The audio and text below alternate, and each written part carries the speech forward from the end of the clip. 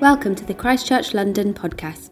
Our Sunday services have now moved online, and you can tune in every week for worship, prayer and our weekly sermon by going to christchurchlondon.org/church-at-home. We're now going to hear the talk from this week's Church at Home service.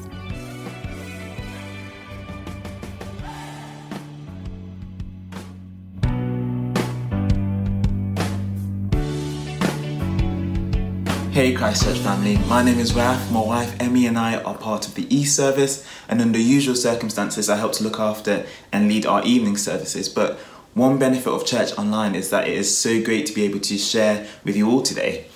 We are heading towards the end of our summer series on living by faith. We've been looking at Hebrews chapter 11, and in it the writer to the Hebrews has given example after example of how men and women have come before them who have lived by faith.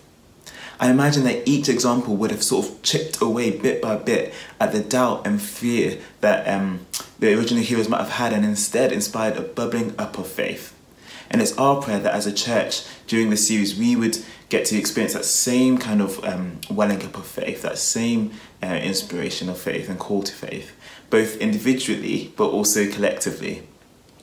A couple of weeks ago, Liam looked at the first part of Moses' story, and today we're going to be looking at the next part.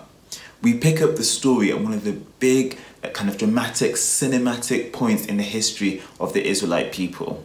At this point, the Israelites were a large immigrant community in Egypt that were being oppressed. They were enslaved, they were in forced labour. They were living in a kingdom of incredible wealth and power, and a kingdom that was an oppressive cultural and economic system defined by unlimited accumulation and accomplishment. You know, a culture always defined by needing more and more and always getting ahead, even if it meant trampling on others to get there. Perhaps it's not too distant a concept for you and I to imagine today. So at this point, Moses has left the prestige and privilege of being part of Pharaoh's family and instead is living in exile from Egypt. Moses then has an encounter with the invisible God, in which God speaks to him through a burning bush and sends him to go to Pharaoh, to go back to Egypt and command him to let the Israelites go. This begins a to and fro confrontation between the invisible might of God and the power of Pharaoh, which is the story of the 10 plagues that many of you, I'm sure, will be familiar with. But the result of it is that after giving Pharaoh multiple chances to relent, Pharaoh's evil eventually goes past the point of no return, and so God ends up using Pharaoh's hardened heart and bends it further towards his own destruction and heartache. Pharaoh finally decides to let the Israelites go, but as they leave, he changes his mind. He gathers up a huge army and pursues them for a final showdown at the Red Sea. With the Israelites caught between the Red Sea in front of them and Pharaoh's army on the other side, they are left with seemingly no way out. That is until God makes a way for them to pass safely through the waters and step into freedom, whilst the Egyptians charge after them to their own destruction. This is an epic story of faith that is used by the writers of Hebrews to encourage the readers to live by faith and choose to see beyond the overwhelming circumstances. One of the big motifs in this part of the letter of Hebrews is this relationship between living by faith but also looking to the unseen, looking ahead. A motif is like a recurring pattern or image in a piece of art. It's a bit like a calling card or something like that. It tells you something about the author or the overarching theme. It really emphasizes what they're trying to get across about themselves. So a motif you might see, for example, too frequently, perhaps if you come across a certain Liam Thatcher's Instagram feed, is a loaf of sourdough bread. And when you interrogate that deeply, it would tell you that he really likes sourdough bread. And just like how that motif kind of shows us something about him, likewise, when we look at these verses across Hebrews, we see repeated mentions of looking to the unseen, looking forward. We really get a strong sense that the writer wants us to see how keeping our eyes beyond the current circumstances, beyond what's visible, and instead trusting in the one who is invisible, and how it's central to living by faith. The first mention of faith in this chapter defines it as the assurance of things hoped for, the conviction of things not seen. I think if asked, most of us would have a similar worldview in the sense that we would, agree that our lived reality encompasses things that we can empirically see and understand and measure and know in full, but also encompasses things that we can't. For example, many of us, I imagine, would see love as or at least I hope, would see love as something more inherently meaningful, more deep and richer than just neurochemicals firing off in our brains. Even though it's something that we can't empirically understand or prove or see, many of us are comfortable with that idea that as an existence we can not wholly or understand everything, but in practice we live out our lives in the opposite way. We live our lives out empirically. We make decisions based on what we can know for certain or understand in full or prove. When it comes to the big moves or decisions of our lives, then what is not seen basically doesn't exist, and what cannot be understood in its entirety might as well be myth. The Hebrews who wrote this letter, I believe, had a different worldview. Hebrew 11 verse 3 says this: "By faith we understand that the universe was created by the word of God, so that what is seen was not made out of things that are visible." This is the worldview that formed the foundation for Moses' faith. For Moses, the invisible nature of God did not stop him from being able to see God, but rather was part of his understanding of the world. And before we go any further, it's probably worth asking ourselves and thinking about, what is our worldview?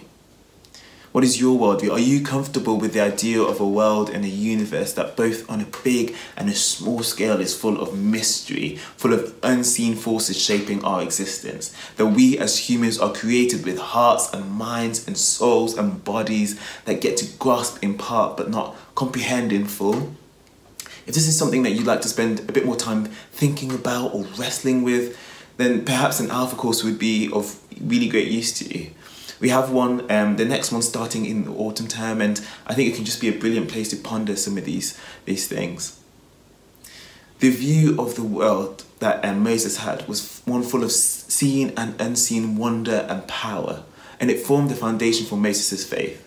And if we allow that invisible nature of God to be something that we can sit with and allow it to shape our worldview, then we can be like Moses, who, as the Message translation puts it, was able to keep his eye on the one that no one can see and keep right on going.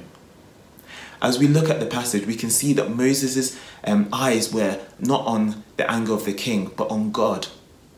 The God of his forefathers, the God that spoke to him and called out to him from the burning bush. However, we don't all get to have a burning bush moment.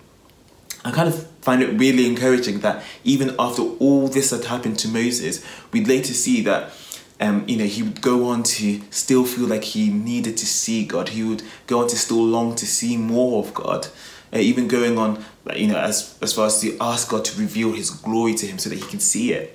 And for some of us, keeping our eye on God is a little bit less kind of signs and wonders, and it feels more like God playing a cosmic game of hide and seek. Sometimes God speaks to us in our minds, sometimes in our hearts. Sometimes we see him revealed in and working through the people around us. And all of these are amazing, amazing ways.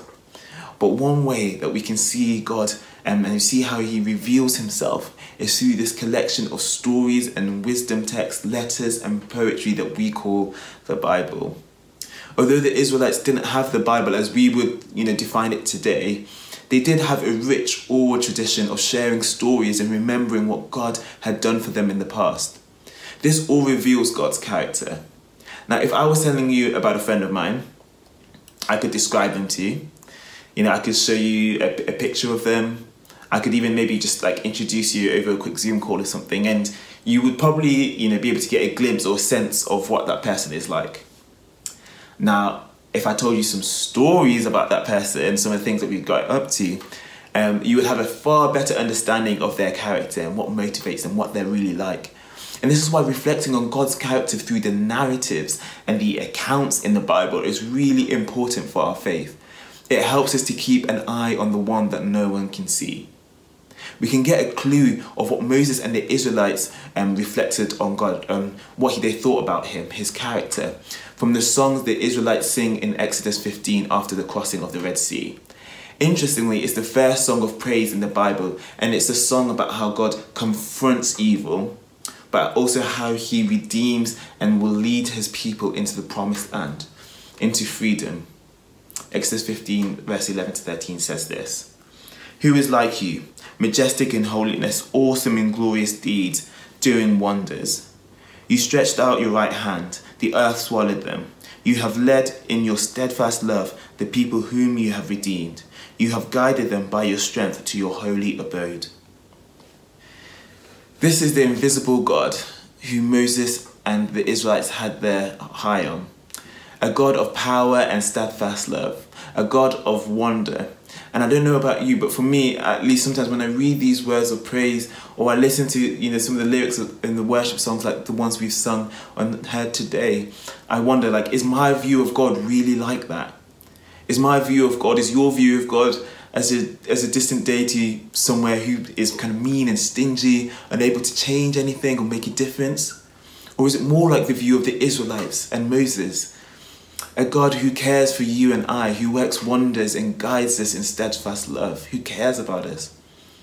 The Bible shows us that this steadfast love that guides Israel out of captivity and into freedom is embodied in the character and the person of Jesus. He is the great Redeemer that they were looking to and actually singing about. Jesus embodies God's character, which is why that after the run-through of heroes of faith, after example, the writer of Hebrews encourages us to fix our eyes on Jesus, the finisher and the perfecter of our faith. Fixing our eyes on him that we don't physically see, but whose character and power we have seen and continue to see. It helps us build our faith. But I guess the question for all of us is, what do we do with this faith? What does it look like? But I guess through the lens of the story, we can see Moses demonstrates his faith, his eye on the one that no one can see, I guess, in two ways. Hebrews 11:27 verse 29 says this: "By faith he left Egypt, not fearing the king's anger. He persevered because he saw him who is invisible. By faith the people passed through the Red Sea as on dry land. But when the Egyptians tried to do so, they were drowned."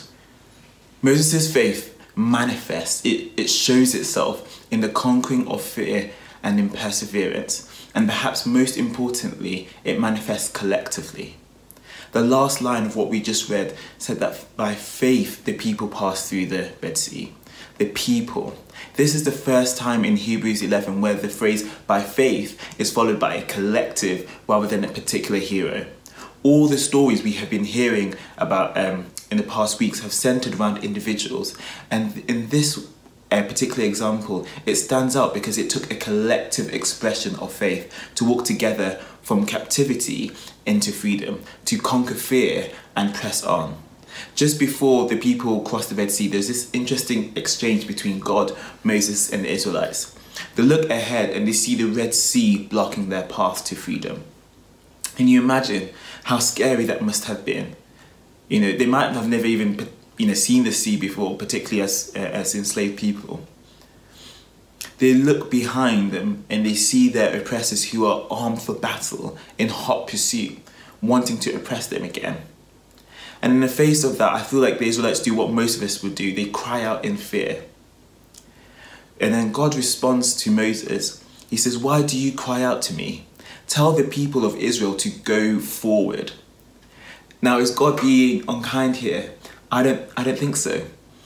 Why? Because sometimes living by faith means conquering fear on the inside and pressing on and going forward on the outside. This is something that we've seen modeled in the stories of faith that we've been hearing about in previous weeks. This internal overcoming of fear has to be followed by external action, by going forward.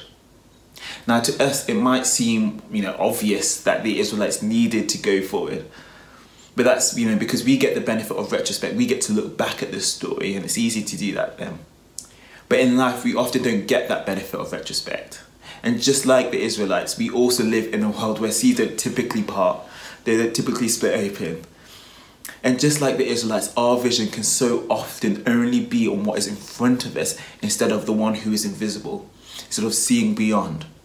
And so conquering fear and persevering for most of us, just like the Israelites, is probably easier said than done. Whatever that fear may be, Maybe it's fear for our country's economy, or fear of the racist violence and oppression in this country. Maybe for some of us, we face fears like fear of failure or saying or doing the wrong thing. It's so hard to take our eyes off ourselves, off the circumstances that surround us, and look to something else, look to someone else.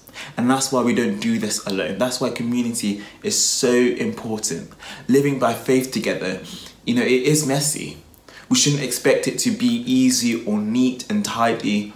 Likewise, we shouldn't assume that all the people of Israel were monolith and all had the same level of faith and all wanted to go in the same direction in the same way. They also fought amongst themselves. We read about how Moses broke up a fight between some Israelites. In fact, there's even a scene in the story where we can read how Moses shares God's promise for deliverance to the people, but they weren't able to listen to it because of their broken spirits. And instead, it took a collective welling up of faith for them to get the courage to be able to move on, so that one day we, as readers, could read that by faith the people crossed. Living and walking in faith is not an individual endeavour, but it's a collective one. It's something that we do together.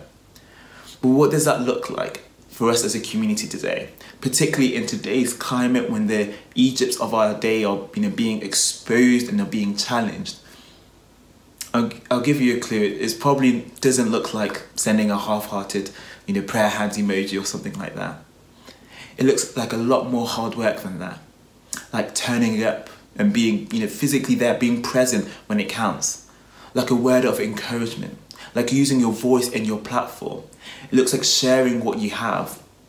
It looks like resisting the urge to exist safely on the fringes, where you won't offend anyone and no one will offend you.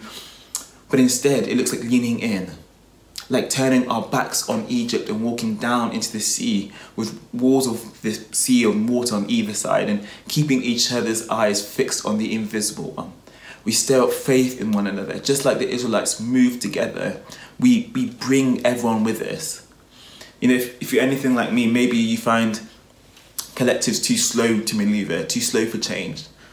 The call here is to not give up, to not just go out on your own, but to persevere together. We don't leave people behind. We bring them on a journey with us. Maybe you don't feel ready, or you feel nervous about change. My encouragement to us all is to not look to others to shoulder the risk and the danger of walking in faith alone, but to take on their mantle as our own. We help each other fix our eyes on the invisible God. We help each other to conquer fear, and we with each other press on. So when faced with oppressive power structures that seem impossible to dismantle, we look and point each other to a God who promises liberation and is able to stretch out his hand and sweep oppression into the sea. And then we press on. We move forward together. And when faced with a poor or uncertain economy, we look to a generous God. We look out for one another. We whisper words of hope and encouragement to one another. And together we press on. And so on and so on. There's a scene in the film Selma that I think is a really beautiful picture of this. In 1964, the Civil Rights Act ended legal segregation. However, institutionally and socially, Black Americans were still being oppressed. The denial of their voting rights would lead to the 1965 Selma to Montgomery voting rights marches. It was led by lots of prominent civil rights leaders like Martin Luther King Jr., James Bevel, John Lewis, Amelia Boynton Robinson, and so on. By this point, Martin Luther King has had several death threats. And afraid of what Selma holds for him the next day, King makes a late-night call to his friend and fellow freedom fighter, Mahalia Jackson. And he asks her to share the Lord's voice with him. She answers by singing one of his favourite gospel songs, "Take My Hand, Precious Lord." It's a beautiful picture of faith worked out in community and friendship. It echoes the call in Ephesians 5:19 to speak to one another with psalms, hymns and songs from the Spirit. By doing this, we well up faith in one another. Faith that enables a people, a community like ours, to cross over our own Red Seas. So Christ Church family, this week, think about who could you be a Mahalia Jackson figure to? Who around you could do with a word of encouragement or a stirring up of faith? If you've been working out your faith on your own, or have maybe only recently been tuning into church at home and find it maybe a bit difficult to join in on church life, well, there's no pressure here. It's just invitation to lean in. Maybe your first step could be, joining a connect group or something like that. And finally, let's make it our aim to lift our eyes off ourselves and off our situations and look to Jesus, the one who is unseen, the one who is working wonders beyond our imagining and who is guiding us into freedom. We're going to worship together now in just a second, but before we do that, I'm just going to pray for us. Father God, thank you that you love us, that your eye is on us. We pray, God, that you would give us eyes to see you. In the middle of whatever circumstances are facing us, God, would you turn our hearts and our minds and our souls and our bodies, our eyes towards you? Would you help us to walk together collectively in faith? Would you inspire us to encourage one another, to well up faith in one another, and to press on and persevere? As we worship you now, God, would you just fill us with your Holy Spirit from wherever we are watching this? Would we feel a sense of your Spirit settle on us now? We love you, God. We praise you. And our hearts, our minds, our eyes are on you, God. Amen.